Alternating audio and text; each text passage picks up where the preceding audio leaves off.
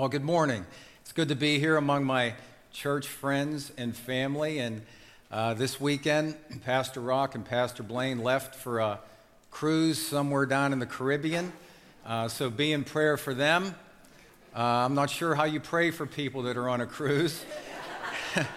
Maybe that they wouldn't overeat. How about that one, huh? Kidding aside, those guys are in need of our prayers. It really wasn't that long ago that Pastor Rock suffered a heart attack, and Pastor Blaine had his heart surgically repaired. And also Pastor Rock and recently is overseeing the care of his grandchildren and so forth. And at his age, he requires a lot of endurance to be able to do that. So please be in prayer for those guys and Pastor Ross as they lead us, because the devil always wants to attack our leadership. And so they're vulnerable, so please be in prayer.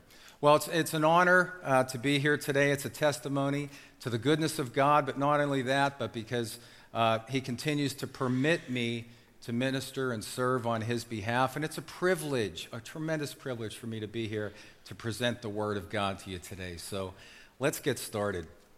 Well, we're just about halfway through our study in the book of Acts. And up to this point, we've read about and examined some pretty spectacular and extraordinary events as we've seen the Holy Spirit move in miraculous ways. For example, back in chapter 2, we saw the outpouring of the Holy Spirit on the day of Pentecost, which was a supernatural manifestation and equipping of the saints with power and boldness that ushered in a new era and set in motion a new covenant that's based upon grace that superseded the old covenant that was based upon obedience to the law. And we've seen miraculous prison breaks and healings. In fact, in verse 12 of chapter 5, it tells us the apostles performed many signs and wonders among the people. And signs and wonders that not only authenticated their ministry, but also their message that Jesus was indeed the Messiah. And then there's my personal favorite, the stunning conversion of Saul.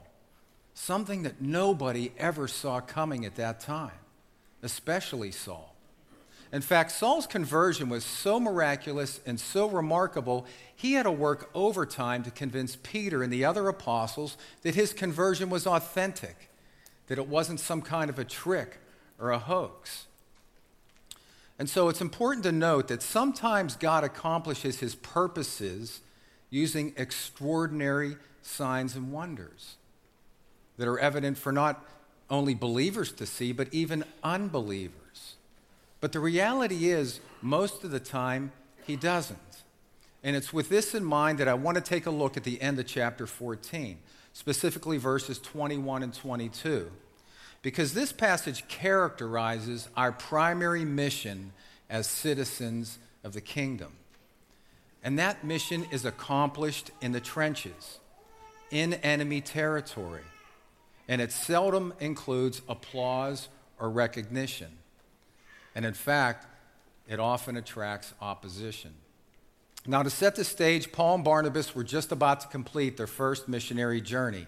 And that was no small feat. They were initially launched from the church at Antioch of Syria about 1 year earlier to carry the message of the gospel to the unsaved people of the Roman world. And they were making their way back to Antioch to share everything that God had done through them. And they had much to tell. And we're going to pick it up in verse 21 of chapter 14. And you can follow along in your Bibles or on the screen behind me. After preaching the good news in Derbe and making many disciples, Paul and Barnabas returned to Lystra, Iconium, and Antioch of Pisidia, where they strengthened the believers. They encouraged them to continue in the faith, reminding them that we must suffer many hardships to enter the kingdom of God. And I've entitled today's message, Kingdom Trenches. Please join me in prayer. Father, I thank you for this opportunity to proclaim your word. But I got nothing. Therefore, I need a fresh equipping, a fresh anointing of your Holy Spirit so that I can preach and proclaim your word in boldness and power. And it's with great expectation that I thank you in Jesus' name. Amen. and amen. It's often said that football games are won or lost in the trenches, at the line of scrimmage. The quarterbacks, the receivers, the running backs, they garner most of the highlight film on ESPN. But a team's ability to impose its will on their opponent and emerge victorious often comes down to how well they execute in the trenches. Wars also are typically fought in the trenches. Air and naval support garner the spotlight there and can help turn the tide in any conflict, but it's boots on the ground, boots in the trenches that make the real difference. And kingdom work is much the same way, because it too is primarily executed in the trenches, where the work is tough and the signs and wonders are few. And it can be difficult and inconvenient and often go unnoticed. But the work in the trenches is vital to the success of the kingdom. And it all begins with a firm understanding and commitment to the mission itself.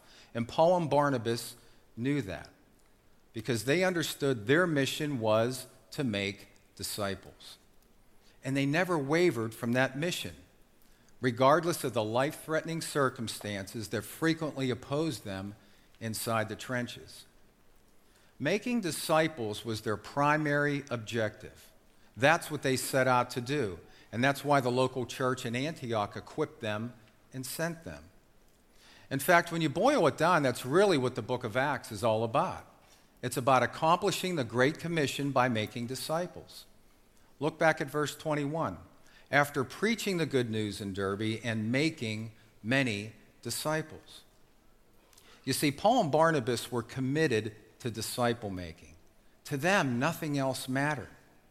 In fact, the primary command of the Great Commission, as it's presented in Matthew chapter 28, is to make disciples.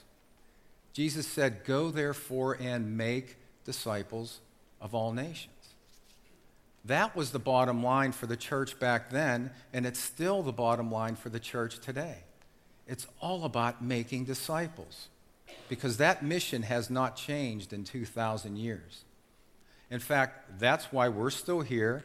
It's why the church still exists. It's why we haven't been raptured yet, and it's why Jesus hasn't yet returned.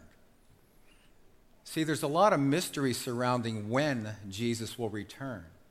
And as you know, many have written books and made ridiculous predictions about that. But there's only one opinion that counts.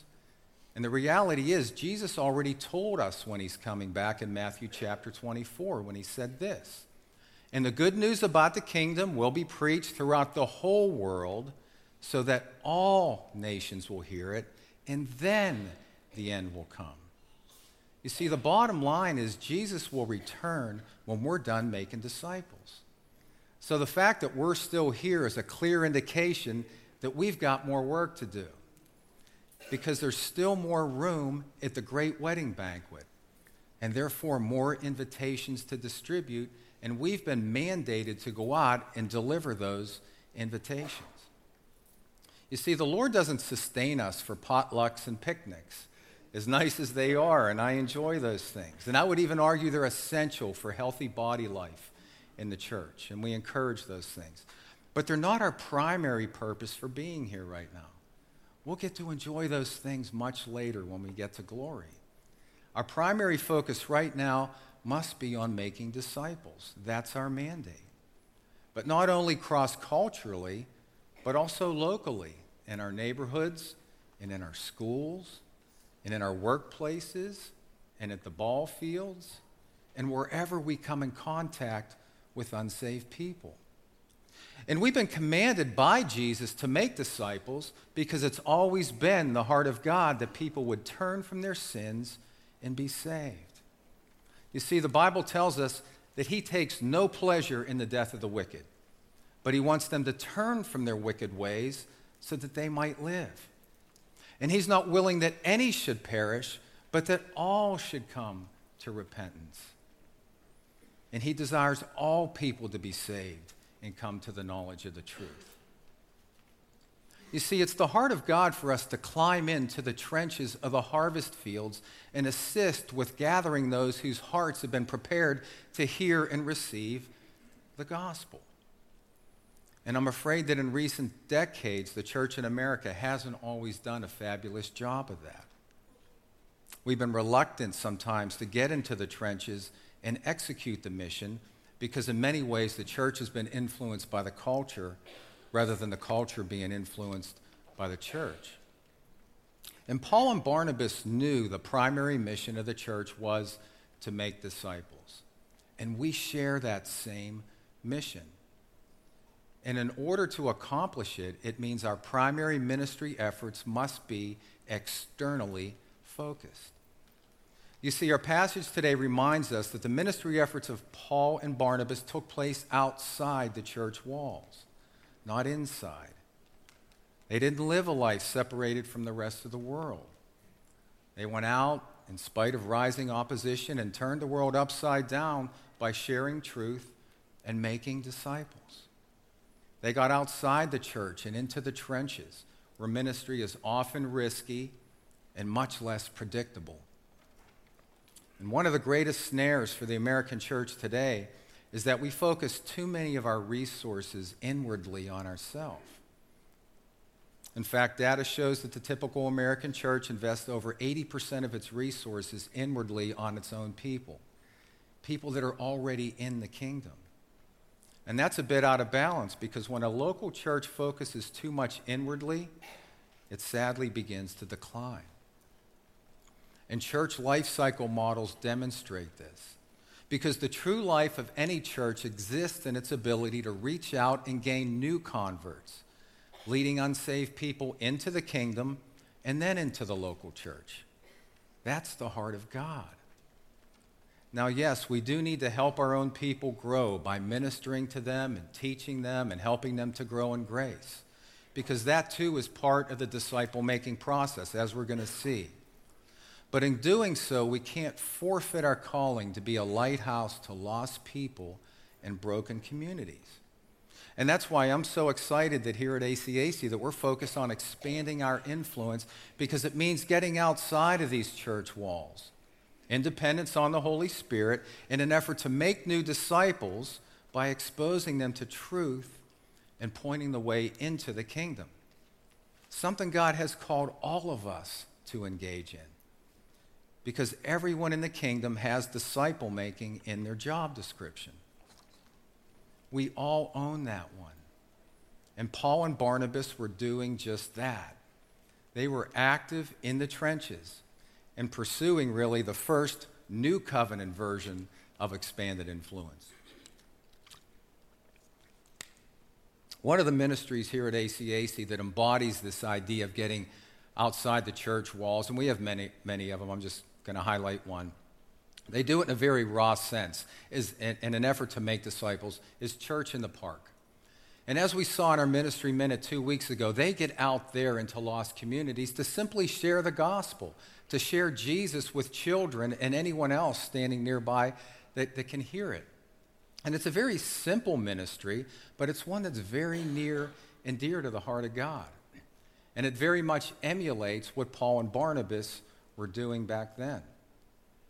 You see, it's easy for us as the church to settle in and become comfortable with each other in our church family and focus most of our resources here because it's safe and it's protected and it's less risky.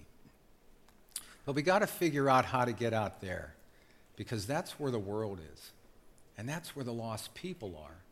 We've got to figure out creative ways to take the gospel to them. Now, it's interesting to me because after making disciples in Derbe, our passage tells us that Paul and Barnabas returned to 3 cities, Lystra, Iconium, and Antioch of Pisidia. Now, these were not ordinary cities, because these were cities that severely harassed and assaulted these guys previously. Now, I'm no genius. Many of you here know that. But I grew up in Brighton Heights on the north side. And if I ever walked through a neighborhood or down a street that displayed even a hint of potential harm, I avoided that place like the plague. I would never go back there. You didn't have to warn me twice, because Payne and I don't get along.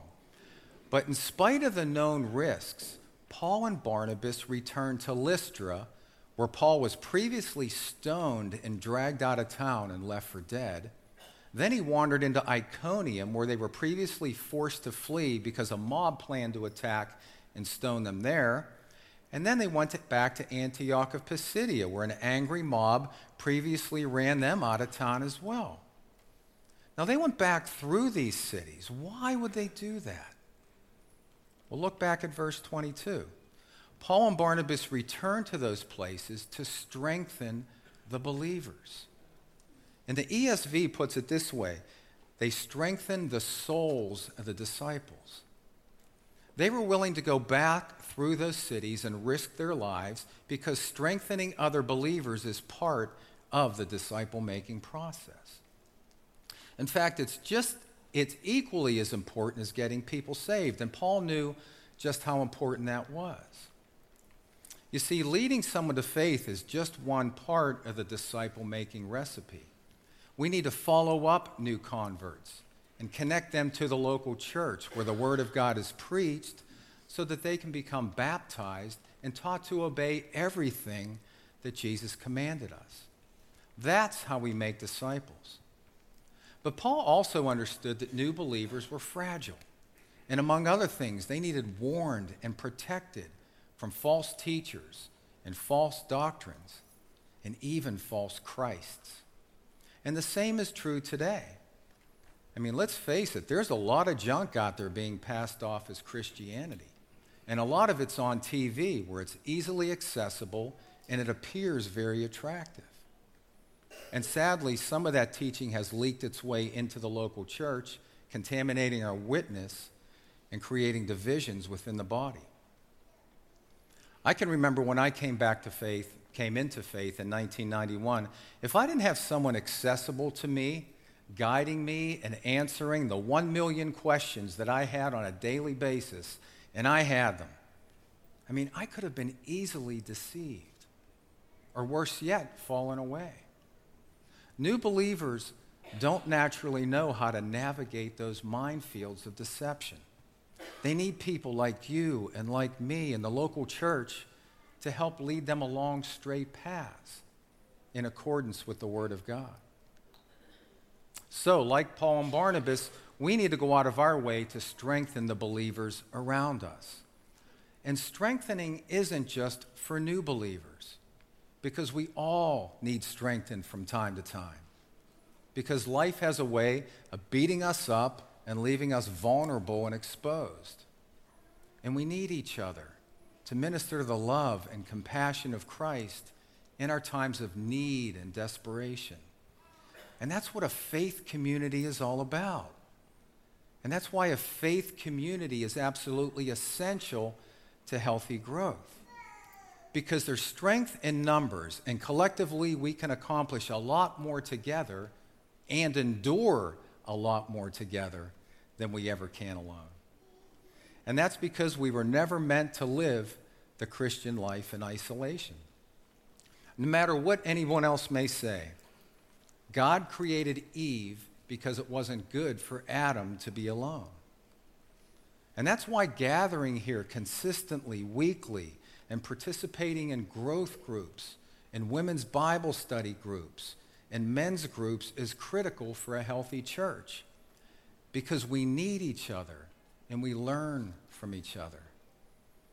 So we can see why Paul and Barnabas risked their lives by re-entering those cities to strengthen the churches that they actually helped to establish, because they knew it was critical to making and maintaining disciples. But that wasn't enough. It wasn't enough just to strengthen the believers. Look at the end of verse 22. They also encouraged them to continue in the faith, reminding them that we must suffer many hardships to enter the kingdom of God. Why was it necessary for Paul to encourage the saints to continue in the faith? Well, first of all, it must have been his observation that not everybody does continue in the faith. Not everybody that prays the prayer and walks down the aisle and signs the card sticks it out over the long term and endures. especially when hardships and trials flare up, things that often accompany a new commitment to follow Jesus. And that's a candid reminder that kingdom life and suffering often go hand in hand. In fact, one seldom existed without the other. And Paul knew that. And many of you in this room today know that. And it's no different today than it was back in Paul's day. All you have to do is read the news to see that Christians continue to be singled out and persecuted and slaughtered in horrifying ways around the globe. But that's the way it's always been for followers of Jesus. It's life and death in the trenches. And it shouldn't come as any surprise because Jesus never offered us an easy way. Jesus came for many reasons. I actually listed them out once in a notebook, right from Scripture. There's a lot of them, filled a whole page. But none of them was to make life easy. And Paul reminds us that the road into the kingdom is paved with difficulty and turbulence. But it's always been that way. And it's always going to be that way until Jesus returns. And that's why Jesus warned us to count the cost before entering his kingdom. Because he knew that kingdom life was not going to be a walk in the park. In other words, he was saying, evaluate what you're about to get yourself into before you choose to follow me. Because in this world, you will have trouble. That's what the rich young ruler did. He chose not to follow and walked away sorrowing. Kingdom life is difficult. Life in the trenches is not easy. And believers are not immune from trouble. In fact, we walk around with targets on our back, which is why we need to put on the full armor of God every day. Because as we learned last week, the devil doesn't play. He seeks to destroy. And I can hear Paul encouraging the local churches not to give up the faith despite the difficulty they were enduring. Because not only would it be worth it in the end, but it's through suffering and trials that God does some of his best work in us. Nobody likes suffering. Nobody enjoys trials. Nobody wakes up in the morning and says, Lord, give me my fair share of hardships today. We don't have to do that because trials and hardships tend to find us anyway. It's part of kingdom life in the trenches. And when trials do show up on our doorstep, as they inevitably will for all of us, we have a strategic decision to make. Because suffering and trials can either draw us closer to God or they can distance us from him. We can choose to trust and depend on him, or we can choose to blame him and depend on ourselves. The former will lead to peace and maturity and growth, but the latter will lead to disappointment and frustration and disillusionment. You see, suffering and trials, although painful at the time, can lead to joy and blessing if we cling to God and we're willing to learn the spiritual lessons that he makes available to us. In fact, whenever we enter a trial of any kind, no matter how difficult, the first question we should ask is this: Lord, in spite of the pain, in spite of the difficulty, how can I learn and grow from this with your help? See, nobody knew that better than Paul, because he knew that suffering and kingdom are closely related. But he also knew that the wonderful grace of God was sufficient and far superior to any trial or hardship he would have to endure. When I first learned I had cancer 3 years ago, my sister Gail, who is a believer, she quickly responded in an email to me in 2 ways. The first thing she said to me was this, no lie, make sure your life insurance premiums are all paid up. I thought, okay, not what I expected, but practical. I'm a practical person. Secondly, she included an article by John Piper called Don't Waste Your Cancer. And I remember thinking, wait a minute, I'm not ready for this. But I reluctantly read the article, and it made me realize that in spite of my impending trial, I had a decision to make. I had a choice. There was an opportunity for growth that God was going to make available to me. But I would have to choose to embrace it. And the reality is we're all going to face severe trials at one time or another. Trials that will test our faith and maybe even cause us to question God and his goodness. In fact, maybe you're there right now. If so, I would encourage you to think of it as an opportunity for growth in spite of the difficulty, and a chance to transform a liability into an asset. And let me remind you what Peter said in chapter 5 of his first letter. And after you have suffered a little while, the God of all grace, who has called you to his eternal glory in Christ, will himself restore, confirm, strengthen, and establish you. Wow. Kingdom life in the trenches is not without its rewards. God has your back in spite of the difficulty. And those who choose to persevere and grow through suffering and trials will be blessed by God for the endurance. And afterwards, you're usually those who are better equipped to minister to others during their times of hurting and need. And God knows this. And this is why he permits us to experience difficulty and doesn't protect us from everything. But it's also why we need other believers to surround us and encourage us to keep the faith during those times of testing, just like Paul and Barnabas did.